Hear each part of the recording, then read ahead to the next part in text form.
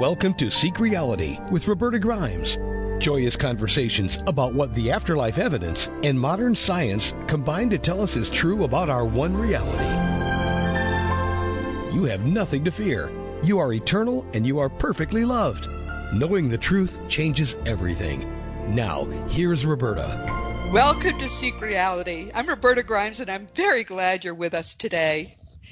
When I began to do afterlife research, and that's going on 50 years ago now, my first task was to convince myself that there really is an afterlife. So I read hundreds of communications from people that we used to think were dead, all of which were received in the first few decades of the 20th century in southern England and in the eastern United States as well. And what got me was the fact that all these people really were in the same place. It was a gigantic place, very complex. It had a lot going on, but they all were experiencing the same physics, the same process, the same pastimes, the same geography and vegetation, everything. Everything was the same. It was like dropping, if you found a new planet, you might drop, 50 people in different spots all over that planet and have them report back. Well, this was like dropping a whole lot of people in a different spot on some alien planet and having them find that while there were many cultures on that planet, all the scientific aspects are the same everywhere. And that was in the 1970s.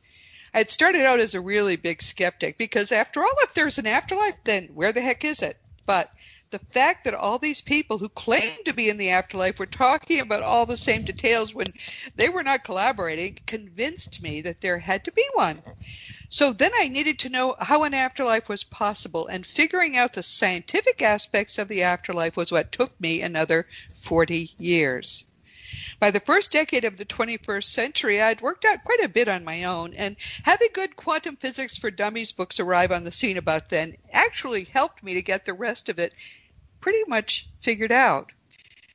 I think it's very hard to figure out reality from inside this material illusion because the illusion is just so strong. And our guest today is going to talk about that, I think. That fact led inexorably to the certainty that when you are outside and you're looking in and you have the proper scientific information, you really can see reality as what it is. And reality has to be an artifact of the mind. Just as I told you here 3 weeks ago, and as Craig Hogan also told us 2 weeks ago when he talked about his new book that's called There Is Nothing But Mind and Experiences. Researchers into the afterlife have figured it out. The base of reality actually is what you and I experience in a very limited way as human consciousness. So what physicist Max Planck said a century ago about the fact that we can't get behind consciousness turns out to have been exactly right. And there is one amazing scientist who has been helping today's open-minded researchers come to the same conclusion from a scientific perspective. He's the extraordinary Dr. Bernardo Kastrup, and he's with us today for the fourth time.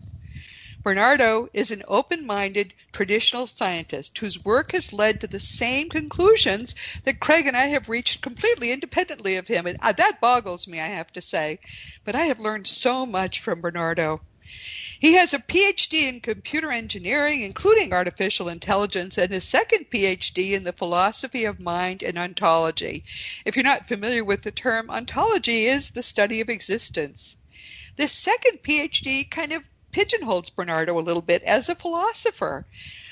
But in method and disposition, he remains a traditional scientist. He has worked as a scientist in some of the world's foremost research laboratories, including the European Organization for Nuclear Research, or CERN, and he's written lots of academic papers and books on science and on philosophy. He's a regular contributor to our beloved Scientific American, and that's, of course, where I found him. This is Bernardo's fourth appearance on Seek Reality, and he continues to figure out what we also are working out here, which is the actual nature of reality. What the heck is going on? Bernardo is a brilliant thinker. He's very well read, and his command of theories about consciousness and the nature of reality is second to none. He boggles me. He also understands the lingo. It turns out there's a whole separate subset of words that are used. Every time I read him, I'm reminded that there is a real vocabulary to what he does that is not familiar to us muggles at all. but he'll help us with that. He's a leader in what he calls the modern renaissance of metaphysical idealism, for example, and that's the correct term for the notion that reality is essentially mental. So this is going to be fun. Welcome, Bernardo. I'm so glad to have you here. Thanks for having me again, Roberto. It's a pleasure. It's certainly a pleasure for us, too. And I just want to remind people there are 3 earlier interviews with Bernardo, and there's other material that I hope you will take time to listen to, because he explains these things so much better than I ever could. So, all right, let's talk for a little bit about this modern renaissance of metaphysical idealism. Is there really a renewed interest in determining whether reality is essentially mental? Is that real? I think it is. I think we've been dragged screaming and kicking towards the need to at least contemplate that possibility, because there are many lines, not only of evidence, but of reasoning that seem to be pointing in that direction. So we cannot leave that stone unturned. And it's my position that once we turn that stone, we will look no further. Do you really think that's true? Are there that many people who are traditional physicists, scientists of various stripes, who are at the point of desperation? I mean, I've seen it coming in Scientific American, but that's only, very limited. I see it much more on your website, actually, where you're interacting with these people. You have so much patience. I don't know how you can have so much patience with these folks. But you've seen it progressing. Yes, and even experimentally, the first experimental indications that we would be forced to contemplate this possibility that the world that is really out there is not constituted of objects with defined properties and sizes and forms, but it's something else of a mental nature. The first indications were in the late 70s, early 80s, with the work of physicists like the French team of, his name escapes me right now. But since then, we've argued, well, not me in particular, but physicists have argued that those experiments had a lot of loopholes because the conclusion was so counterintuitive that it couldn't be true, right? So we've redone that experiment a couple of dozen times since then, culminating to an experiment done here in the Netherlands in 2015, in which all the loopholes were closed, and then another one in 2018 in which loopholes that hadn't even been considered before were also closed, and the results were consistent and the same. So now we are at a place where a lot of money and research effort has been invested in these experiments that can only show that we are being dragged kicking and screaming towards this conclusion, because we thought it was worthwhile enough to close a nearly inconceivable loophole, so implausible, but we felt the need to experimentally show that those loopholes are closed and the conclusions are still the same. So the state of play now is you either believe that whatever is out there, it is of a mental nature, it's not determinate, or you believe that there are gazillions of physical universes being born every fraction of a femtosecond. Oh, yes. Yeah, and you take your pick about which one is more or less plausible. I have absolute clarity regarding my pick. Yes, yeah. Occam's razor says the simplest explanation is probably the right one, and I think you're right about that. They make a strange argument. They say that if you use Occam's razor correctly, then their option is more parsimonious because they don't require anything more than what is written in the mathematical equations. So their notion of parsimony is entirely abstract. If you need only one equation instead of 10, then that's more parsimonious, even if the conclusion or the implication is that you have gazillions of physical universes being born every fraction of a femtosecond. Now, that's a very weird way to interpret parsimony, but okay. Well, whatever floats their boat. But that's because physicists are so hung up on math. That's been their sort of hobby horse for so long. I've talked with physicists, at the sidelines of conventions and so on, who have said, don't let them kid you. You can make the math say whatever you want it to say, which I found shocking, but that's what they said. I think what we've lost from sight is that the math is a description. Yes. All of our equations are descriptions of reality, and the reality being described are the experiences on the screen of perception. even if we use instrumentation to enhance our perceptions, like telescopes or microscopes or oscilloscopes, whatever, they are only useful insofar as we perceive the instrument's outputs. So Yes. physics is about describing the reality of perception, which is a mental reality by definition. The problem happens when we mistake reality for its description. It comes to a point where we have come to a point in the 19th century, maybe even earlier, where we said, okay, the only thing that exists are the descriptions. The only thing that exists is the map, not the territory that we describe with the map. And now we say that perceptions are derivative, that they are conjured up by our brains inside our heads, and the only thing that exists are the descriptions, the mathematical equations, mass, charge, momentum, frequency, amplitude, and so forth. I mean, this people went as far, like physicist, I forgot his name. He's a Scandinavian physicist working in the U.S. He published a book called Our Mathematical Universe, Max Tegmark. Okay. Tegmark says explicitly that all that exists are abstract quantities as described in mathematical equations. Everything else is, and that's his term, quote, baggage. Everything else is baggage. Matter, your experience, your perceptions, it's all baggage. So he's coming in through the back door, because if that's all baggage, then consciousness is all there is, and he's trying to describe consciousness in a fake way. But you can't throw away what looks like an objective reality and still claim there is one. You would think that conclusion would be forced on him by very trivial reasoning. Yeah. But he is on the record saying that consciousness is the fifth state of matter. So I mean, we are lost in a forest of abstraction of our own making. We got ourselves all tied up in conceptual abstractions, and we can't see past that anymore. We've replaced the territory with a map. Now we say the map is all that exists, the equations, the descriptions are all that exists, and everything else we can't explain because we don't know how the territory can arise from the map. Duh, nobody can know that, because it doesn't make any sense. And then we say, but one day we will solve that riddle, and we will figure out how the territory is spitted out from the map. Okay, good luck with that. Well, David, the hard problem, of course, is how does consciousness arise from matter, which is, of course, backwards, and they can't make that make any sense. So they're going around this other way and coming up with another hard problem that makes no sense.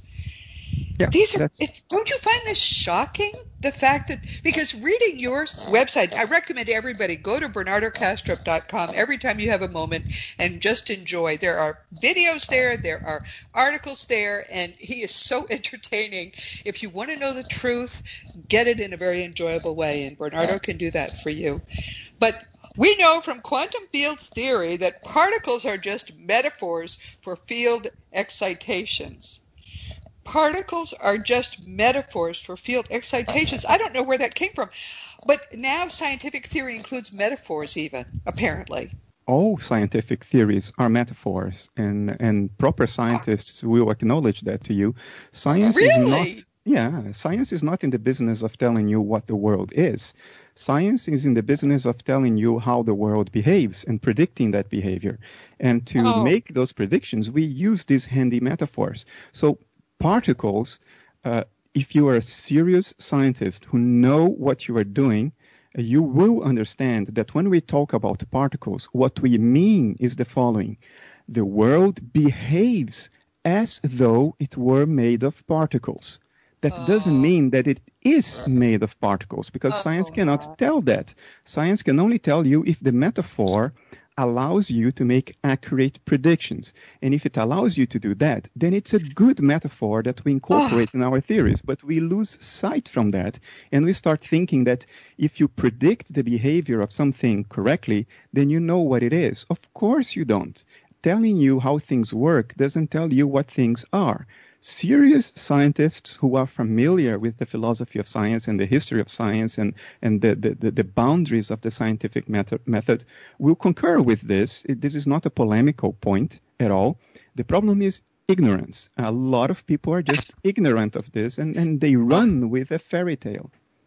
Oh, my word. That is so profound. I think it's very upsetting, actually, because we do trust science to be in some way handling an objective search for the truth. And what you're saying is that's just not true at all. That's not what they're doing. It's an objective search for the truth of behavior, not the truth of essence. Oh. So these are different things. I mean, science is correct the moment it makes correct predictions. And if it does that, then we can build technology around those predictions. And technology has been spectacularly successful, which shows that science, to a large extent, is objectively correct in its behavior predictions. So, but to say that things behave as though there were fields, as though there were particles, is one thing. But to say that things are fields and particles is replacing reality with an abstraction. And that's where the spokespeople of science go terribly wrong. These spokespeople of science often are not scientists. They are not practicing scientists. They just talk about science and they go on TV and they made a living out of that and they made an image out of that. Right. But often they don't know, frankly, often they don't know the first thing about what they're talking about. Oh, gee. I'm happy to go on record saying this. Saying that, wow, that is fairly blunt. But I think, all right. So what you're saying is, when we here are trying to reason from what we know about is true about the afterlife, and we're trying to use science to establish what reality actually is, you're saying we can't get much help from science because they're on their own trip.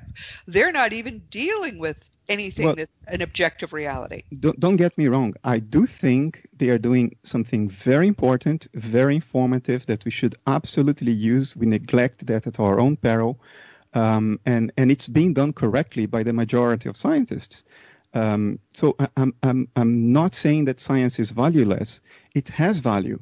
It allows us to predict the behavior of nature, which has allowed us to build technology and improve our lives tremendously in some aspects. Not in all, not in some very important ones, but in many aspects. I don't deny that. I am entirely pro-science. I think science has been a tremendous development in human history, something we have to be in awe of and very thankful for.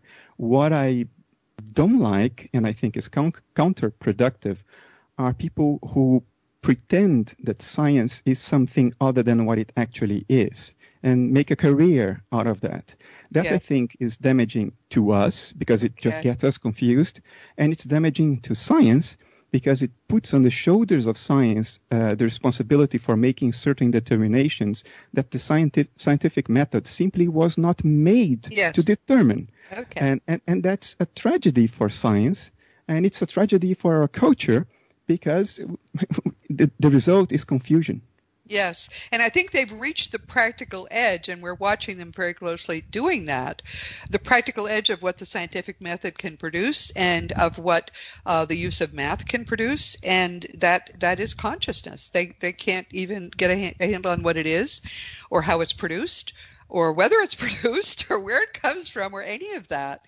And that's an area where you're really expert. And so you have taught me so much about consciousness. I have to just say, I appreciate your work in that field. But before we bid goodbye to materialism, I'd love to just briefly talk about your book, which is called, by the way, there are a ton of books. You've written how many books now? I've written 10. 8 are published, 2 are in production. Wow. Okay. Well, this one is called, I love the title, Why Materialism is Baloney. How True Skeptics Know There Is No Death and Fathom Answers to Life, the Universe, and Everything. What a great title. Baloney is a very good word to have in a scientific book, I think, based on what we've just talked about.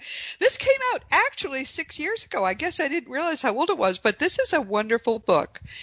And could you just briefly help us understand more about because true skeptics are being persuaded by your book, apparently, about major things that don't even seem to be scientific, such as how do you know that there is no death? How can better understanding materialism help us understand that there is no death?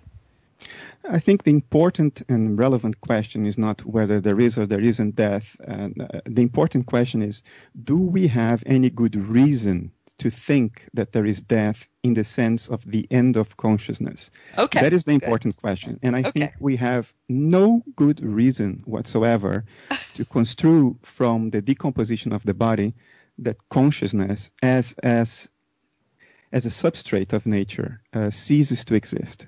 I think there is no good reason for that, and that's what motivated the subtitle of the book. I just love it. Well, one of the things you taught me really is a better understanding of the nature of time. We take time so much for granted as if it were a basic truth. But as you point out, it really isn't. Talk about time just for a moment, and for anyone who hasn't heard your previous interview on this. If you want to see the smartest people on the planet suddenly go very confused and start stuttering, you ask them, what exactly is time? Because they will give you definitions that are circular. Like time is the difference between two instants. Yeah, instance is another word for time. Or the period that elapses between two events. Yeah, that's just another word for time. So we can't even define time, even though we all have a shared intuition about time. And time is a contentious issue, has always been contentious in philosophy. There are many theories of time. In the Western tradition, you have people like Immanuel Kant and Arthur Schopenhauer, who I wrote a book about. And they say, well, time is a cognitive construct. It's the way we have as living organisms to make sense of the information available to us. We sort of stretch that information out in time so we can make sense of its causal relationships and get a better grip on our actions in the world. So we stand a better chance of survival. But because that's a cognitive construct, it's not objective, it's not out there, yet we are locked into it. We cannot think in terms that are not temporal, because that's how our entire cognitive apparatus works. And then you would say, well, but that's just philosophy, it's just speculation, right? Well, no, not even in physics, time is very contentious. There are physicists like Julian Barbour who say time doesn't exist at all. And he showed that he could write every significant equation in physics without the letter T that stands for time. You can eliminate time from physics, and physics would still work out just fine. There are other people like Lee Smolin from the Perimeter Institute, one of the top organizations doing leading-edge physics in the world today. And he says, time is the only thing that exists. Space is an illusion. Time is the only dimension. And he has equally compelling arguments. And then you have other people, like people doing loop quantum gravity, which is the new frontier in physics, people like Carlo Rovelli, who say that, well, time exists, but it's not fundamental. It's not the scaffolding of reality. Time itself is created by microscopic level quantum processes. So you see, science is all over the place when it comes to time. And that's the state of our culture and our knowledge today. We don't have a clue what time is. Wow. What I came to think is that because, and you were the one who really helped me to understand, we don't feel the passage of time. We have in our mind a past, which we think that we think that's real, but we can't go to it. It's not real in that sense. And we have a future, which is another thing we can't experience. We've only got that moment. I think you had, in one of your articles, you had us sitting by the edge of the road in our car. We couldn't look at the past or the future, even on that road. And it seems to me that therefore, in a way, if anything exists, it always exists. And consciousness, being outside of time, always exists. I mean, a human consciousness, which we know objectively, we researchers in the afterlife know that we aren't even really affected by death. It's so immaterial, and our minds are eternal. But I think you can arrive at that just from the common sense way you looked at time in that article. Yeah, I think we have to get our intuitions clearly, to make them explicit and check, is this coherent? Does this make sense, the narrative we are telling ourselves about what time is? Right. And one of the foundations for talking about time is this idea that we perceive or feel or in some way consciously register the flow of time. And I think that's an illusion. It's a wrong conceptualization of the actual experience. We never experience anything flowing at all. The past are memories that are experienced now. The future are expectations that are experienced now. And there has never been a point in your life in which the future was anything other than expectations experienced in the now, or the past, anything other than memories experienced in the now.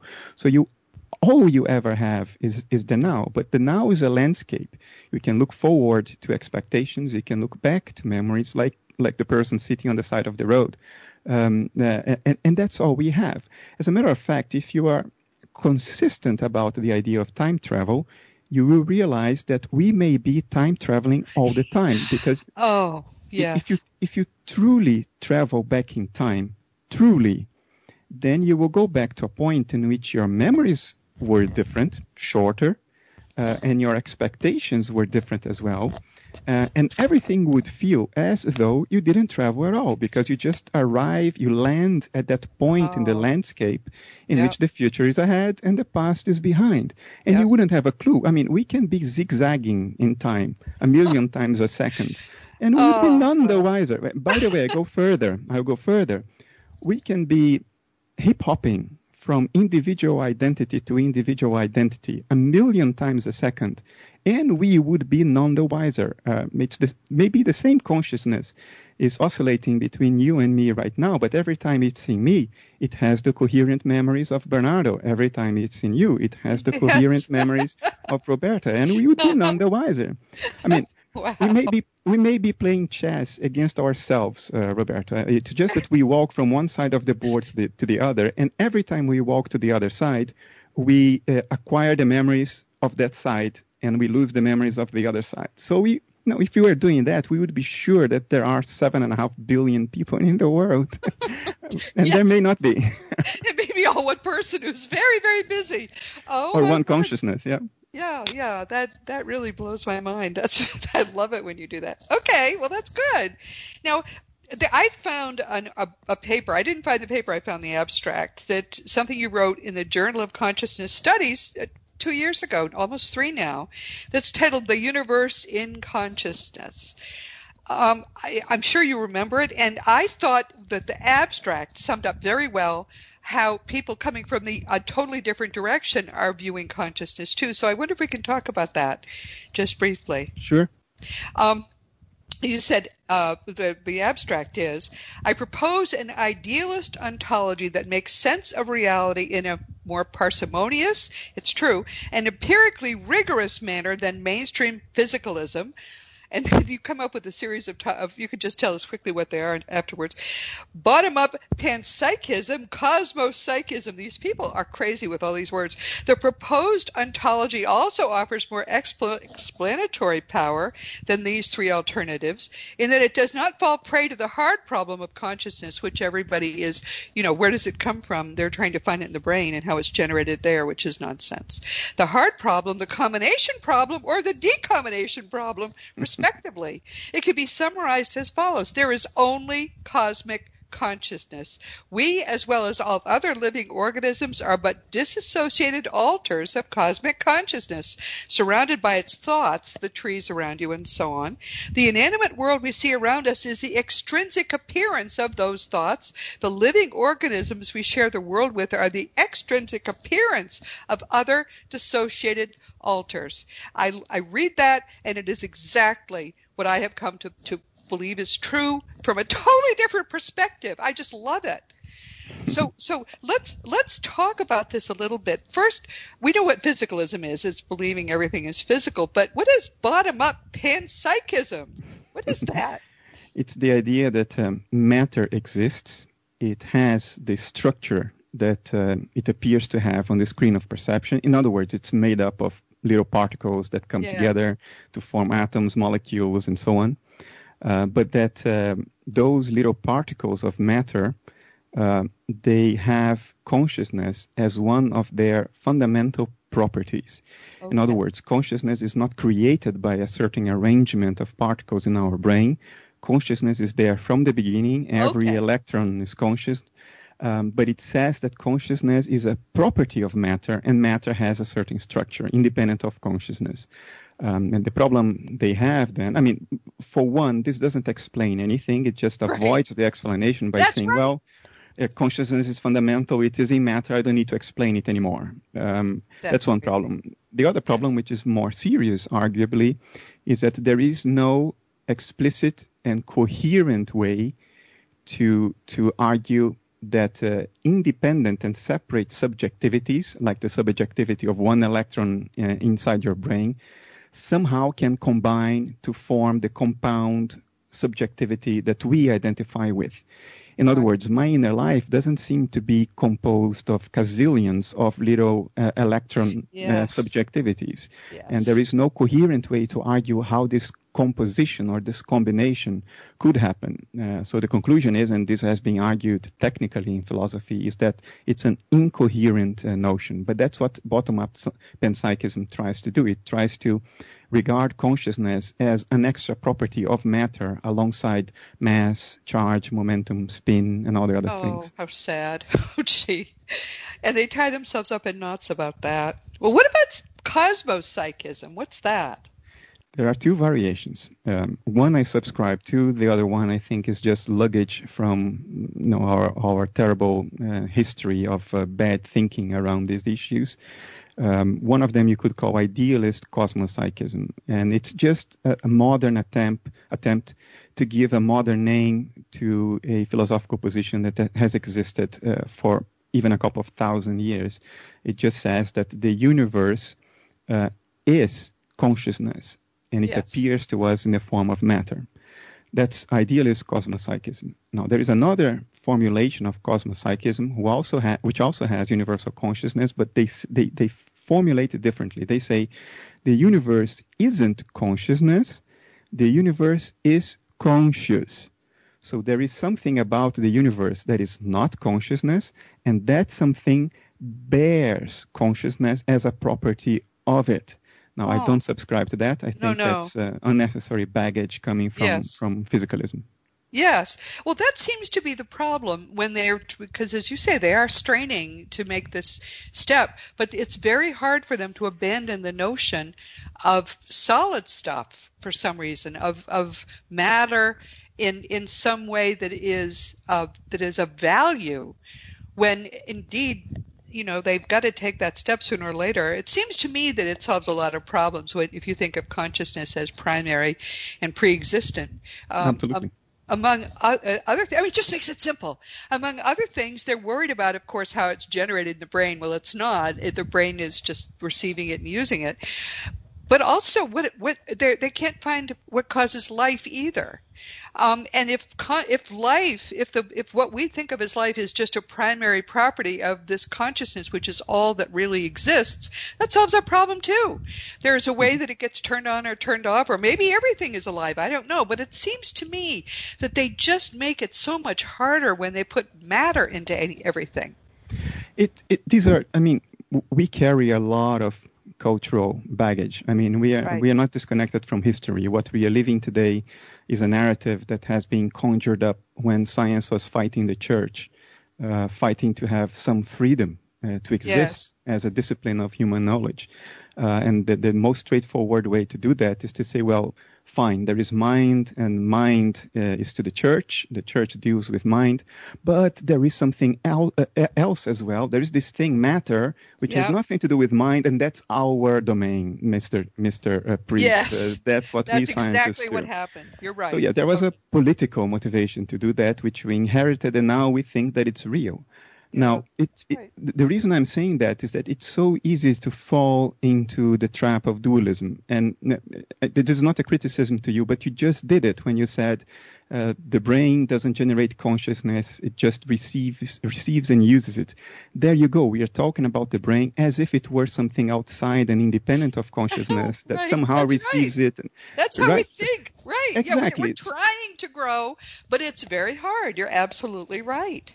Physicalism has permeated even our language, our ways of thinking. Yeah. So you asked in the beginning, how do you react to all this absurdity around you? Well, oftentimes with irritation, but occasionally with compassion. And for instance, right now, you just reminded me of how easily it is, even for people who have a better understanding, to fall into that trap. So that sort of triggers my compassion, like, okay, it is very difficult. I have been privileged in some way to have parachuted in a mental space where things are clear, but I might as well just have been in their shoes for all I know. Okay, well, people listening want to know, what's the relationship then between mind and the brain? Can you explain that, how you see that? Because you're absolutely right. I've just made it unnecessarily complicated, but they're used to thinking that somehow their consciousness has some relationship to their brain. How would you describe it? Well, of course, there is a very, very tight relationship. It's empirically undeniable. But I think the relationship is the following. The brain is the image of a certain type of process in consciousness. It's what that process looks like from a perspective. Just in the same way that atmospheric electric discharge looks like lightning from our perspective. It's the image of the process. It's not the cause. It's not the substrate. It's what the process looks like from a certain point of view. And that's why it correlates with the process. It's the image of it. Of course it correlates with it. The image of the process correlates with the process because it is the image of it. It's what the process looks like from a certain perspective. And that explains all the correlations without our having to postulate anything that is fundamentally different than consciousness. Yeah. Okay. That's great. Okay. Well, all right. So then the other thing that I wanted to ask you about is if this does not fall prey to the hard problem of consciousness, which we just talked about, but you talk about the combination problem or the decombination problem. What are those? So the combination problem I just talked about is how do you make sense of this postulated idea that little micro-subjectivities, the inner life of a little electron combines with the inner life of another electron and then those with another until it forms your inner life. Yeah. It's incoherent, and that's called the combination problem. How does fundamentally separate consciousness combines? And because it's incoherent, then we know that we cannot start from fundamentally separate consciousness.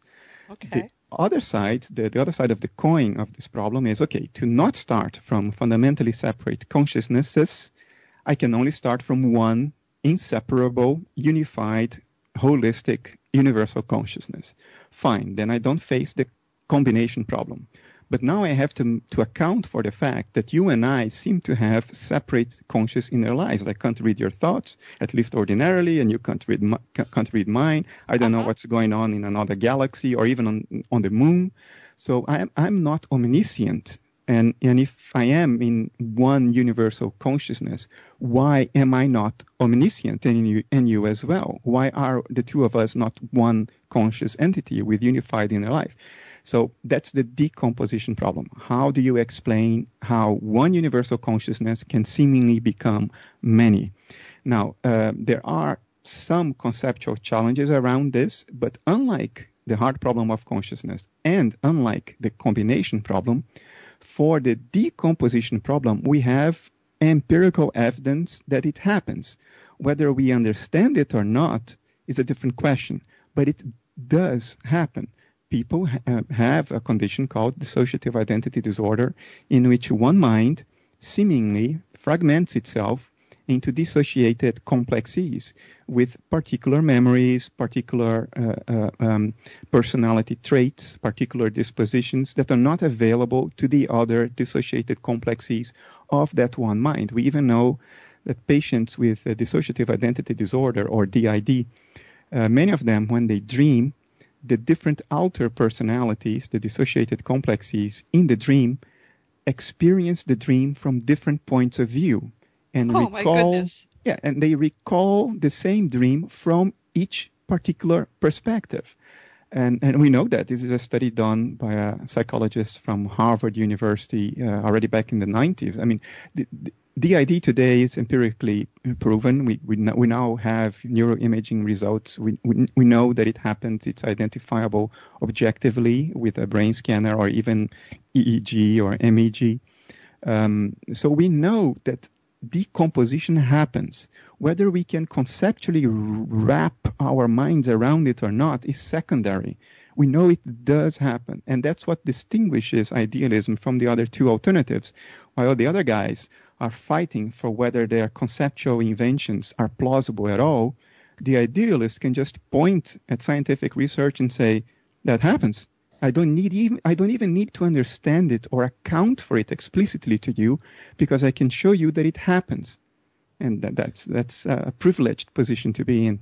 I would say, because if you're one of the folks who somehow is muddling matter with consciousness, as I just did, then at some point you come to a place where you can't explain it because it's artificial. It doesn't make sense. But what you're saying is you only look at what is real.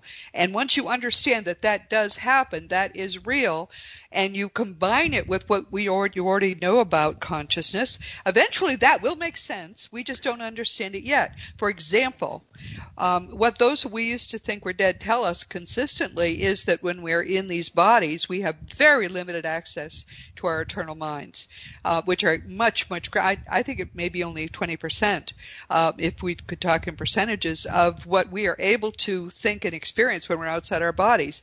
That's anecdotal, but the fact that there is this easy selective amnesia that happens to all of us when we just have this experience of thinking we are in a body, that's information, and it's true information. It actually happens, although we can't yet explain how or why exactly. So I think that there's meaningful information in what we've learned from the dead about all of this. But you're going in a totally different direction and coming to largely the same place we are, which is thrilling to me, because it tells me we are all going to be able eventually to get to that place. And I think that's essential, because the scientists are at such a dead end, and I'm so sorry. You've made me feel even more sorry for them than I have been before, that they're so desperate to keep some shred of solidity, if you will, in what is true, is real, and it isn't there. There's none of that there. I think it's the nature of mind to deceive itself. I like to talk about it as mind's prime directive, and it needs to deceive itself, because if it didn't, there would be nothing. Right, that's true. It's an instinctive impulse to deceive itself at all levels, not only the cultural or the conceptual level, but also at very instinctive, primordial levels. We can be very critical of scientists. I'm not really critical of true scientists. I am very critical of pseudo-philosophers who think that science replaces philosophy. Yeah. The spokespeople, the militant wing of science, the people who have self-identified as the spokespeople of science. They gave themselves this name, and they made an image around it. The true scientists are doing very hard work that's very important for us all. They are finding out a way to stop this terrible plague that's affecting us all, and that has taken so many loved ones from us. It's scientists in the front line of that. They are exposing themselves to dangerous pathogens to do that research for our benefit. So at the same time that I am critical of these pseudo-philosophers who dress in the gown of science as if they were true scientists, I take my hat off for the true scientists that are doing the hard work for our benefit.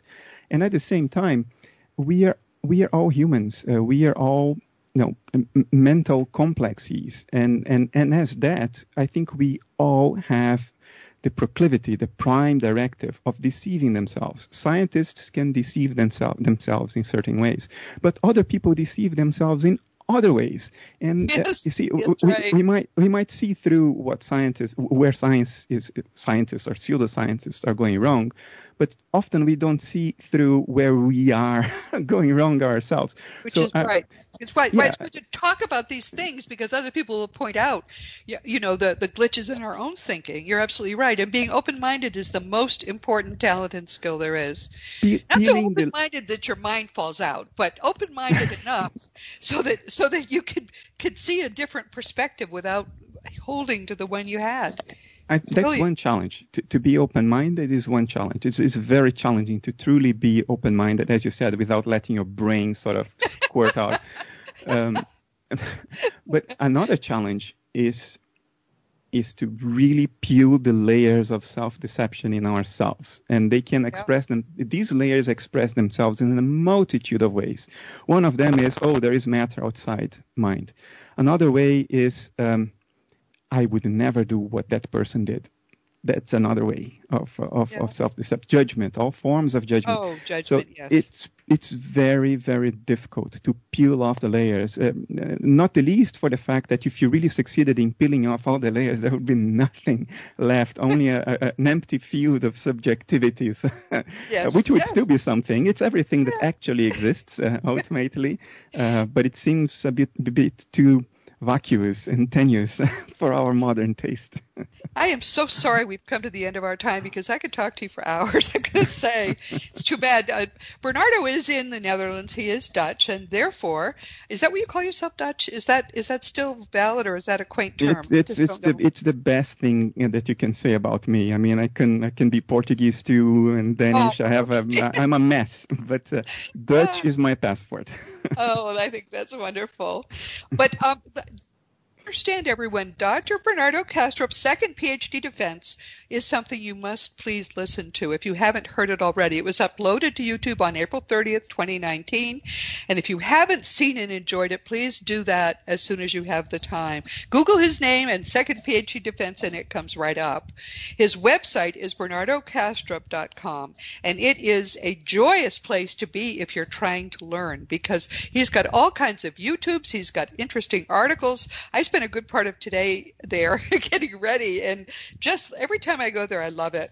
So I urge you to go there again when you have a little time and browse and just watch the short YouTubes and learn so much. Everything he talks about on Seek Reality, you can learn so much more about there than you can in the few minutes we spend together. And as I say, it's entertaining. As you can see, he's an enjoyable person just to know. We're going to do this again in 6 months. We're sort of doing this every 6 months. I hope you're game still, Bernardo, to do it. I'm game. Okay, because this is an area where there's a lot of development happening, and whatever there is that's happening, Bernardo's going to be able to tell us about it, and again, in such a wonderful way. So thank you so much for being with us today. Thanks, Roberto, for having me. It's been a pleasure. Everyone, this has been Seek Reality with Roberta Grimes, and I'm really glad you were here. This has been so much fun. I love this. Please never forget that you are a powerful, eternal being. You never began, and you never will end. And when you fully grasp what that really means, it changes everything in your life for the better. Next week, we have another interesting guest. His name is Master Ming Kong Gu, and he is a Qigong master. I first came across Qigong, I can't say it with the inflections that I should have, about 30 years ago while I was first trying to figure out the powers of our minds. Qigong is a way to use our minds that goes back in China for 5,000 years. And it looked to me to be the ultimate use of our minds. I've watched videos of Chinese practitioners performing surgery under Qigong anesthesia alone. I've seen them do the actual surgery by Qigong alone, using purely the powers of their minds. It was unbelievable and amazing. Master Ming Tong Gu has established Wisdom Healing Qigong in North America. This is something, and he actually does it here. You can go, and if you have a problem, he can help you cure it. I've been fascinated by what this Qigong is for decades, and this is going to be my first opportunity to actually talk with an expert practitioner. So I hope you'll be with us next week. And this week, we've once again been enjoying listening to the wonderful Dutch scientist and polymath, Dr. Bernardo Kastrup. He's been here with us for the fourth time. He's going to come, he promises, every 6 months, and we'll hold him to that, because I think one day that he is going to get the Nobel Prize in Physics for a consciousness theory of everything, and he's not even can a non-physicist get the physics prize? I'm just wondering, but we may soon find out. He is the one who is going to figure out, I believe, how consciousness actually works, what it actually does, and what's underlying everything.